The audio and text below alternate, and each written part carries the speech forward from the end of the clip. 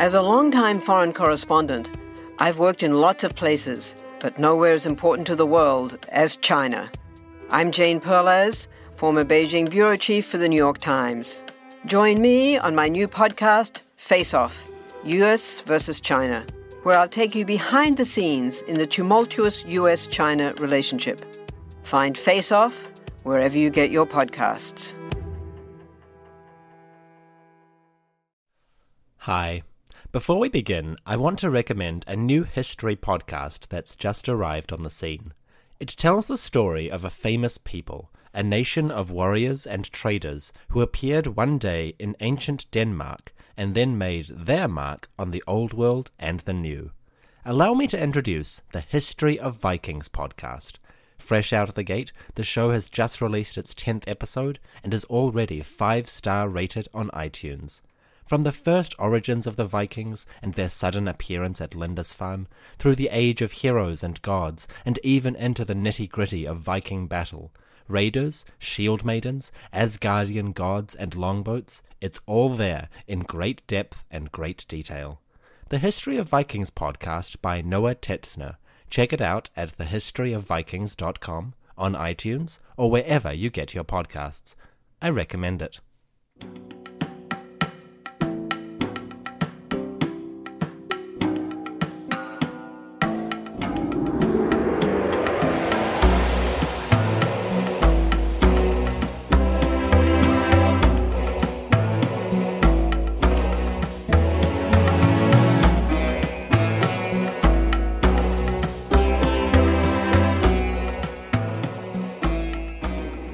Hello, and welcome back to the History of Egypt podcast.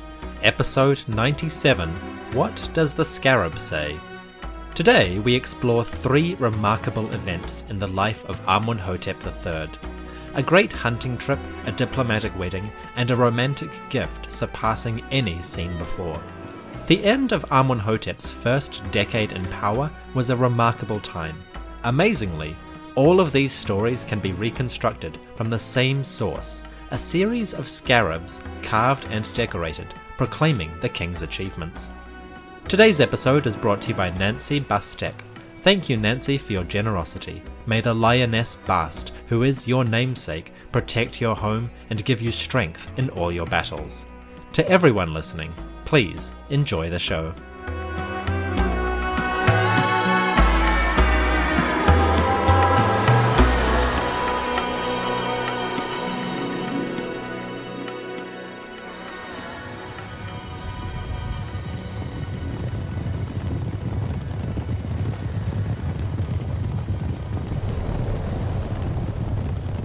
A shrouded sun peeked through a cloud of dust as the desert plains threw up their grit and sand in the wake of stampeding hooves. A pair of wheels, a team of horses, and a clattering wooden cart sped across gravel and sand, wheels throwing up dust in a cloud. Behind this chariot, a plume of yellow powder marked its passage. Ahead, the dunes gleamed in the sunlight. 2 men stood in this chariot as it hurtled its way over stones and dirt. One, clad in a simple white kilt, gripped the leather straps which were the horse's reins. Straining mightily, he kept the chariot straight and even, providing as smooth a ride as possible for his companion. The second man, riding this chariot, was a different class altogether. Clad in a pristine kilt and ornate chest armor, a crown flashing on his brow, this man rode with the confident majesty of a born ruler. The pharaoh of Egypt, Amun-hotep III, rode shotgun in a light wooden cart as he and his driver sped across the desert. In his hands, Amun-hotep carried a mighty bow with a quiver full of arrows. The year was 1392, regnal year 9 under the majesty of Neb-Ma'at-Re, Amun-hotep III. The king was taking a hunting trip into the hinterlands, near the desert's edge. From his chariot, the king chased the second most dangerous prey of all. He was hunting lions. Pharaoh's cart rattled along, and soon the young ruler pointed. There, in the distance, a lion was watching. Whether on the hunt or heading to water, this apex predator paused warily as the living Horus descended towards him. Its golden eyes glimmered, its muscles tensed. In a moment, it would flee or it would fight. The lion probably did not expect the arrow which struck like lightning from the sky. Thudding painfully into its side, this arrow was a long wooden barb, piercing with great power. The lion flinched harshly, snarling, and prepared to charge his aggressor. But then, another hit. The lion collapsed and its vision clouded. Down for the count, its life came to its end. According to his own records, King Amenhotep III went on many lion hunts during his first decade in power. From year 1 to year 10, the king claims to have hunted approximately 100 lions.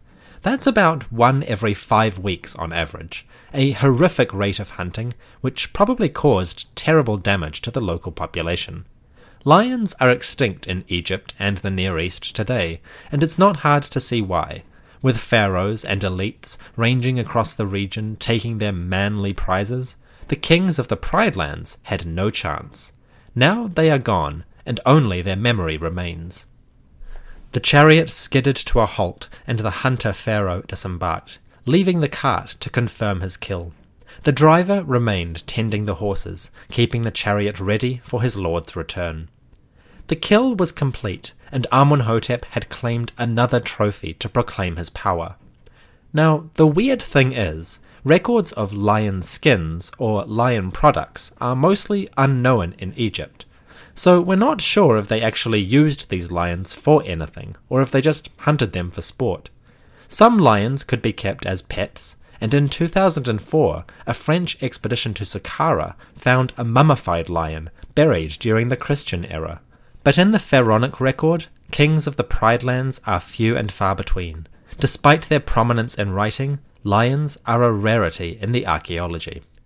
Amenhotep checked his kill, confirmed it, and then returned to his cart. The young pharaoh hopped back into his chariot, the ancient equivalent of a sports car, and carried on into the desert. For the rest of the day, and perhaps several more to come, the king pursued his targets across the land. Lion after lion fell to his arrows. The lion hunts of Amenhotep III are a storied event, if you count royal propaganda as a story of any sort. The king issued a series of proclamations carved on small stone scarabs to relay the prowess that he displayed in the hunt. These scarabs, which show up throughout the Near East and now reside in many different museums, tell the tale with a sparse but eloquent simplicity. Quote, "The number of lions brought by His Majesty from his own shooting from year 1 until year 10, 102 fierce lions." End quote. Simple and to the point. The actual message of the scarab, the reason for its publication, takes up just 2 lines. Most of the text is occupied by the lengthy titles and names of the king, and a shout-out to his majestic wife, Queen T. So the lion hunt scarab is more of a name of the king and his wife scarab featuring lions. This is the trend of all of the scarabs made for this king, a collection which we are going to explore today.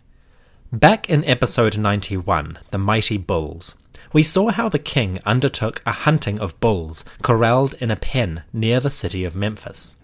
8 years later, a more mature and energetic ruler was able to roam the desert hinterlands in search of a more prideful target. But both events are depicted in the same unique way, a sparse text accompanied by the names of Amenhotep and T, carved on the surface of a decorative stone scarab. The scarabs of Amenhotep III are the closest thing we get to an official history of the king's life. Since Egyptian pharaohs rarely practiced the kind of annual note-taking that Western historians like so much, we've had to look at this story more holistically. The scarabs are quite an interesting example, because they may tell us very different and unexpected things, if we just know how to look. The lion hunt and bull hunt scarabs of the king were all issued in the same year. In regnal year 11, the king commissioned an entire series of these scarabs. They come in 5 different categories: lion hunting, bull hunting, the lineage of Queen T, a monument built for her pleasure, and a diplomatic marriage. These scarabs, viewed together, tell how Amenhotep, king of Egypt, represented himself to the wider world. They are an incredibly valuable resource. Amenhotep finished his lion hunt and returned to his palace at Memphis. The king strode into his hall, porters carrying the corpse of his prey. The courtiers and Queen T applauded his prowess. Not long after this, the king received word of a whole new kind of trophy. Year 9 finished, and regnal year 10 began around 1391 BCE. At home, Amenhotep and his family were living in comfort and style. Far away, the Egyptian Empire was settled in a period of peace and prosperity, the likes of which they had not seen for generations. From Sinai to Syria, the lands and peoples of Canaan were protected by the might of Egyptian arms and diplomacy.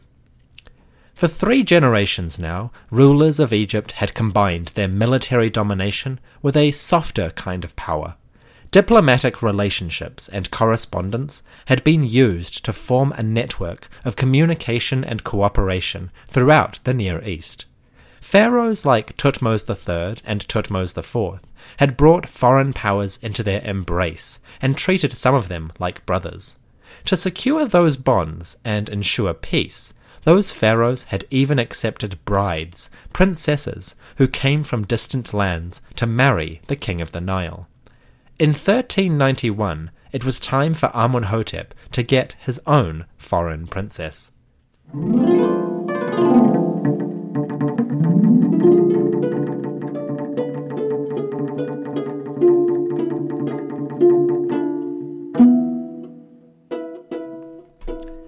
In regnal year 10, the court of Egypt gathered together for a special event.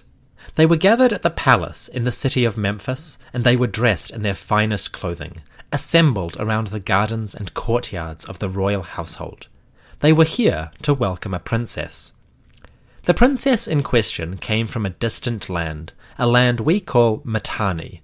Today we might think of Mitanni as a kingdom encompassing parts of northern Iraq, Kurdistan, and eastern Syria. In 1391, Mitanni was a multi-ethnic kingdom ruled by the Hurrians, a people of great power and skill in war. The Hurrian kings of Mitanni had once been Egypt's greatest enemies in the Near East. Now, they were among its strongest allies. Thanks to a marriage between a Mitanni princess and Amenhotep's father, Thutmose IV, the two great empires were bonded in matrimony. Today, Amenhotep III would renew that bond. The king of Mitanni, named Shudtarna II, sent his daughter to the land of Egypt. He did this after a lengthy period of correspondence, in which the pharaoh requested a new bride. The Mitanni referred to this correspondence as pleading many times. Apparently, no fewer than 6 messages went back and forth before the marriage was approved. Perhaps the Mitanni were waiting for a satisfactory price for their daughter's hand.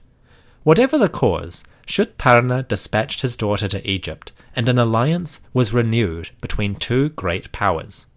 Let's meet this princess. One day, on the docks of a royal harbour, perhaps Memphis or somewhere in the delta, the courtiers of Egypt watched as an ornate ship arrived at the head of a flotilla. This ship, grand and resplendent, carried the princess of Mitanni to her new home. In the other ships, the princess's entourage sailed with her. The princess of Mitanni was named Gilu Kepa, although the Scarabs Egyptianized this into Kir Gipa. I will use Gilu Kepa because that is the conventional spelling, but you will occasionally find her referenced as Kirgipa. Same lady, different versions of the name. Cool? Cool. Gilu Kepa was about 15 years old and came to Egypt as the daughter of a great king.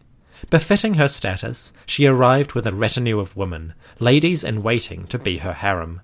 This entourage was huge, 317 women decked out in the finery of the kingdom of Mitanni. As you can imagine, this would have been a sight to behold. Based on later references to bridal prices and gifts between the great powers, we can guess that Gilu Kepa brought a massive hoard of treasures. This could have included items like jewellery, necklaces, pottery, and ceramic vessels for ointment or decoration.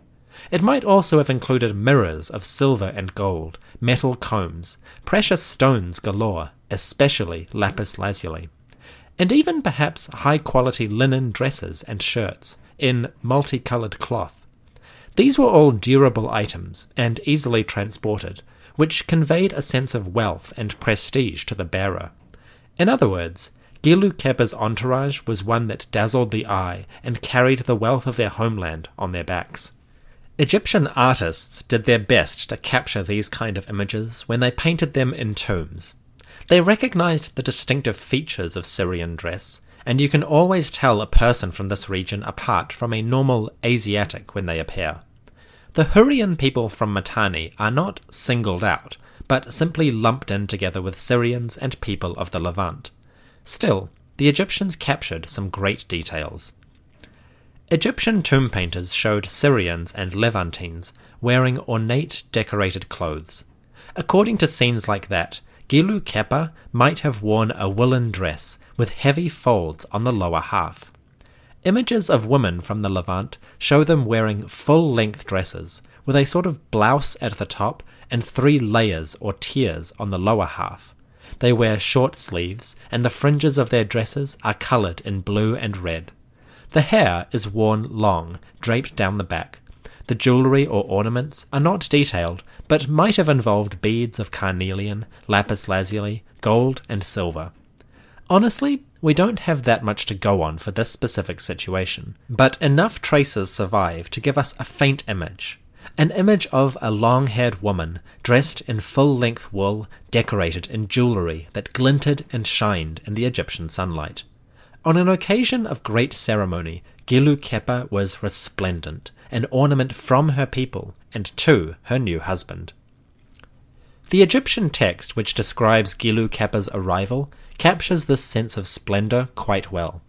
Like the lion hunting scarabs, the record of Gilu Kepa is simple, even sparse, but the composer does include a nice flourish. Referring to the coming of the princess and her ladies-in-waiting, the writer calls it a biya'it. Loosely translated, biya'it means marvel. So the arrival of this woman and her companions was, quote, a marvel brought to his majesty, Kirgipa, or Gilu Kepa, the daughter of the prince of Naharin, Mitanni, along with 317 women of her harem. End quote. The arrival of Gilu Kepa, princess of Mitanni, was an event unlike any in recent memory. The writer, although constrained, captures the scene as best he can. Gilu Kepa arrived at the palace, and with her vast retinue, disembarked to meet her new husband. Amunhotep III, now 22 years old, was resplendent in his regalia. With youth and fitness on his side, the king was a shining specimen of the power of Egypt. Around her, Gilu Kepa would be greeted by the flashes of gold, electrum, bronze, and ivory, which marked the elites of Egypt's court. A crowd of unfamiliar people, a city perched in an unfamiliar environment. Everywhere, heavy clouds of incense and the smells of a new city. Gilu Kepa was far from home. Chances are, it was all a bit dizzying. The Egyptians, too, were probably very curious at this marvel before them. Gilu Kepa would have seemed quite unusual, wearing woolen garments, totally unsuited to the heat, and ornate jewellery of a style rarely seen in Egypt. She was a symbol of a distant, foreign people. Add to that her skin, perhaps a light mocha compared to Egyptians' deep red-brown, and Gilu Kepa must have seemed quite, pardon the word, exotic. To the Egyptians, who met such foreigners only sporadically, the sight of this foreign princess would have been a cause for curiosity and excitement. If we think of royal processions even today, whole crowds turn up to catch a glimpse of the blue bloods. Perhaps the Egyptians too crowded the riverbank in order to glimpse this stranger from a strange land. Gilu Kepa, princess of Mitanni, was introduced to Amunhotep, king of Egypt. From there, it was time to meet her new in-laws. First and foremost, Gilu Kepa was presented to the Queen T, Great of Praise, who ruled at Amunhotep's side. A formidable presence, covered in costly jewels and the finest linen, T, now about 20 years old, was at the height of her beauty and influence. A tall crown perched on her head, her brow was guarded by a uraeus. If Gilu Kepa knew what was good for her, she would have shown the utmost deference to this great lady. Gilu Kepa, meet T. T. Gilu Kepa. I will assume that the foreign princess bowed in submission to the Queen of Egypt. We have no way of knowing if this was a friendly meeting or one laced with the icy undercurrents of competition. But what we do know is that Gilu Kepa was seriously overshadowed by T. After 10 years on the throne, the great lady was ensconced in power, and more than a match for any foreign stripling. If the queen was bothered by this new arrival, she did not need to be. The balance of power between queen and princess was a foregone conclusion, but it is still worth exploring. It is clear that Gilu Kepa came to the court as a second-tier wife, not one to match the existing power of T. Apart from the obvious, we can confirm this relationship in two ways. Firstly, apart from the scarabs which record her arrival, Gilu Kepa is almost totally invisible in the artistic and archaeological record. If not for the scarabs and a couple of references in some diplomatic letters, we would have no way of knowing that she existed. She has no known tomb, no known burial, an archaeological cipher, which is surprising when we think of the tomb of the 3 princesses that married King Thutmose III just 60 years earlier, episode 73. It's pretty clear that the princess arrived in splendor, lived in comfort, but still disappeared into anonymity. Queen T, meanwhile, simply shone in glory from day one to the very end. The other way we can tell that T overshadowed her counterpart is in the text of the scarabs themselves. The record of Gilu Kepa's arrival opens with the usual formalities, the names and titles of Amunhotep. But before it gets to Gilu Kepa, the scarab takes a moment to extol, quote, "The great king's wife, T, may she live. The name of her father is Yuya, the name of her mother is Juyu." End quote. Only then, after those introductions and praises, do we get the brief description of Gilu Kepa's arrival. So, from the beginning, the dynamic was set. Queen T was in control of the situation. This dynamic is fascinating to think about, but the supreme triumph of Queen T is a bit of a shame. It means that we have probably lost a lot of information about the princess, where she lived, what she did, where she was buried. All these things are a mystery, a wonderful, marvelous mystery. Gilu Kepa is an intriguing figure, and when we think about her life, it's easy to see what we might be missing. Gilu Kepa probably had a hard time of it. She not only experienced the shock of moving to an entirely new country, but also the challenge of fitting into a social order already dominated by powerful women. Add to that the economic uncertainty of her new position, and the ultimate question of where, if anywhere, she would be buried. It can't have been easy for her. Before we move on, I will quickly touch on one small fact that might survive. This is something that occurred to me while I was researching other subjects, and it's just an idea that might be interesting. I noticed it while I was researching Amunhotep's great mortuary temple for episode 96. You see, in the midst of that temple, a pair of stone stelae described the various monuments built by the king. Between references to Karnak, Luxor, and the grandeur of his cult sanctuary, Amunhotep inserted this little gem, quote, "The temple is surrounded by Syrian settlements, inhabited by the children of the princes." End quote. Syrian settlements, children of princes. What a coincidence, right? This little sentence, almost a throwaway in the writings of Amunhotep, makes me wonder if the Princess Gilu Kepa and her 300-plus attendants were eventually settled in their own town or palace at western Thebes. We know that the mortuary temple here was closely connected with Amunhotep's own palace in the region, a palace called Malkata, which we'll come back to later. That palace was a sprawling complex with apartments, leisure areas, and shrines. It's not unreasonable to suspect that the Princess of Syria, along with her compatriots, were perhaps settled in their own apartments somewhere in this region.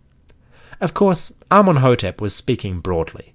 We know that the 18th dynasty was a time when foreigners, especially royalty from city-states and kingdoms in Canaan, were brought to Egypt for education and assimilation into the pharaonic mindset. Princes came to learn the Egyptian way, and they took their understanding back to their homeland as loyal servants of the pharaoh.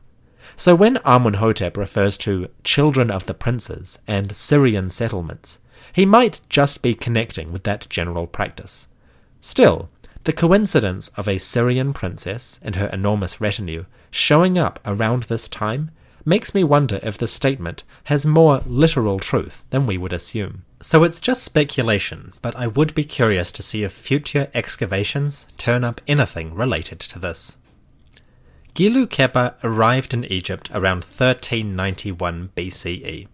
A mere teenager, she came as a secondary bride for the pharaoh, a subordinate wife who was there, mostly, to secure the political relationship with her homeland. Far away, her father, Shutarna, the king of Mitanni, could congratulate himself on an alliance secured. We will leave Gilu Kepa here. Sadly, this will be her only appearance in the podcast. As I said, we know nothing about her life once she was in Egypt, and her legacy is blank. Which is a damn shame, in my opinion. Gilu Kepa is a mystery. I wish we knew more about her. It seems that Gilu Kepa's arrival coincided with a period of activity within the royal family that was quite far and above everything that had gone before. After the break, we're going to see how Gilu Kepa's arrival coincided with the great activities of Queen T, specifically monuments which she and her husband put together to glorify herself and her family. Back in a moment.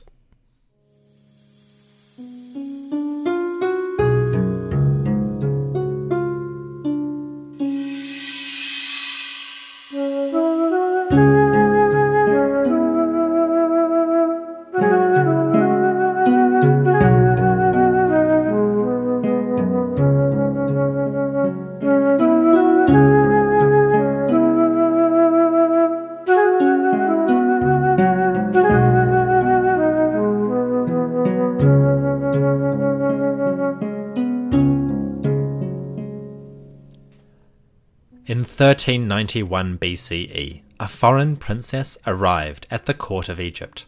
Travelling from Syria, she came to be a bride for the pharaoh. Just 15 years old, this Syrian lady was wedded to the king and entered his harem. The arrival of a new wife might have been threatening to the established women of the court, but it's unlikely. The great lady, T, royal wife, was more than secure. Her power over the king could not be swayed by some diplomatic floozy. Still, at around the same time, Queen T began to make her own political moves that would further cement her authority and that of her family in the land of the Nile.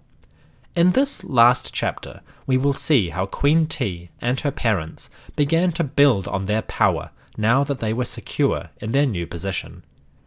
It had been an interesting 10 years for T. From the age of 10 to the age of 20, she had spent her days in the royal palace. She had seen her husband grow and mature into an accomplished pharaoh, a warrior, a builder, and a hunter. Now, he would prove his credentials as a partner. Not long after the foreign princess came to court, T pops up in the written record once again. Again, it is a carved scarab which records this event, and proclaims to the world how the pharaoh treasured his powerful wife. Sometime in the first decade, perhaps year 9, Amenhotep commissioned a new monument for the glory of his wife. This was no ordinary monument. It wasn't a temple, it wasn't a palace, it wasn't even a tomb or a statue. Rather, it was a lake, an artificial lake designed and built in the name of the queen. Quote, Regnal year 11, under the majesty of Horus, the king of Upper and Lower Egypt, Neb-Ma'at-Re, the son of Re, Amenhotep, ruler of Thebes, who is given life. The great royal wife, T, may she live. Her father's name is Yuya, and her mother's name is Chuyu. His Majesty commanded the making of a lake for the great royal wife Ti, may she live, in her town of Jaruka. The lake's length is 3,700 cubits, and its width is 700 cubits. End quote. This is a great scarab, detailed, precise, and informative. It tells us a lot, so let's unpack it, starting with the digging of a vast new monument to the great royal wife. Around year 9, perhaps early year 10, workers gathered in a place called Jaruka. We're not exactly sure where this is, but the most likely guess is the region of Akhmim, Queen Ti's hometown. Jaruka might be the place that she was born, or a region nearby that was suitable for this kind of project. Wherever it was, the workers gathered to begin a truly immense work. The lake which they were digging would be about 3,700 cubits long, approximately 1.9 kilometers. The width was 700 cubits, about 364 meters. We're not sure what shape it was, perhaps a rectangle, perhaps not.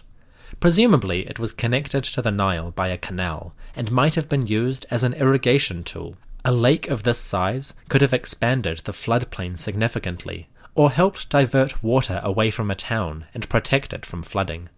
Either way, it was clearly a grand project, a lake dug for the benefit of a community and the glory of just one person. I would have loved to see this thing when it was ready. Based on what we know of other pools at Karnak, pools at Amarna, this was perhaps not a deep lake. The point was to provide a splendid adornment to the local town or temple, not to recreate a deep water pool. Realistically, the lake may have only been about 1 to 2 meters deep, just enough for a small boat to sail upon. The fact that boats did sail upon it, we know from the second part of the Scarab's text.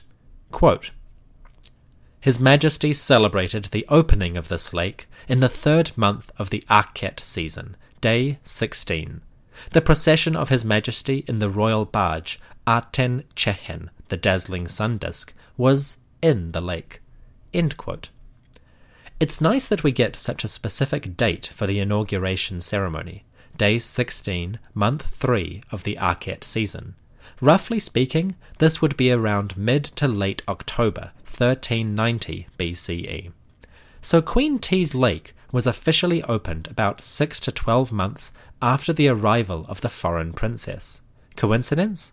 Probably, but the ceremony was a good opportunity, which the queen did not waste. At the same time that scribes and artists were making the scarabs commemorating Gilu Kappa's arrival, they were also making scarabs which recorded just how far Amun-hotep could go to celebrate the woman who was his wife. The Lake of Queen Ti was a physical manifestation of her influence and the status she held in the court. Of all the queens of Dynasty 18 so far, Ti was showing more influence, sooner than any who came before. The royal family celebrated the construction of the new lake. By now, the family had grown to a respectable size. As of year 11, 1390 BCE, Ti and Amun-hotep had produced at least 3 children in their first decade. There was their son, Thutmose, now about 10 years old, and past the most dangerous period of childhood. He was a reliable heir, and his education was starting to advance. Soon, he would be ready to participate in the affairs of state. We will see that in an upcoming episode. There were also 2 princesses, Sit Amun and Isis. They were about 9 and 8 respectively, passing out of the danger zone and soon to enter physical maturity. Before too long, it would be time to find them active roles in the court. Would they be married off or given jobs serving their father? Well, both, but that's a story for another day. The royal family gathered to watch as Amun-hotep and Ti sailed across an artificial lake built for the glory of the queen. With the sun, the Aten, shining down upon them, the court could watch the king and queen sail by and think, these are grand rulers. The gods above surely smiled on Ti and Amun-hotep. They were blessed in the eyes of Amun.